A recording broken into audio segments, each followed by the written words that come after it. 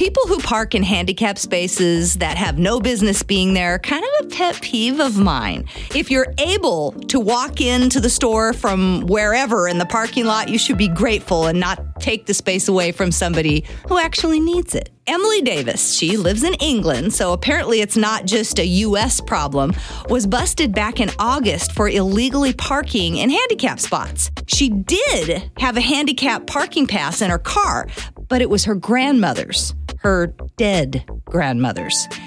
Emily's Grammy died back in September of 2018, but Emily hung on to the pass and used it to avoid having to park in regular spaces or having to pay for more convenient parking in the city. Douchey move. And when the cops questioned her about it, she had one heck of an excuse.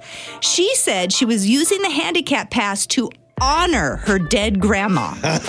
She said in a report, quote, "Every time I hang the pass, I hear her laughter, and I feel she knows I'm not bone idle." I looked that up. It means lazy in London talk.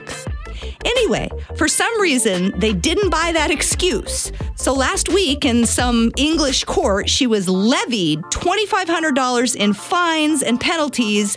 I wonder if the judge was wearing one of those white colonial wig things. Don't they do that I think still they do, yeah. in England? Yeah.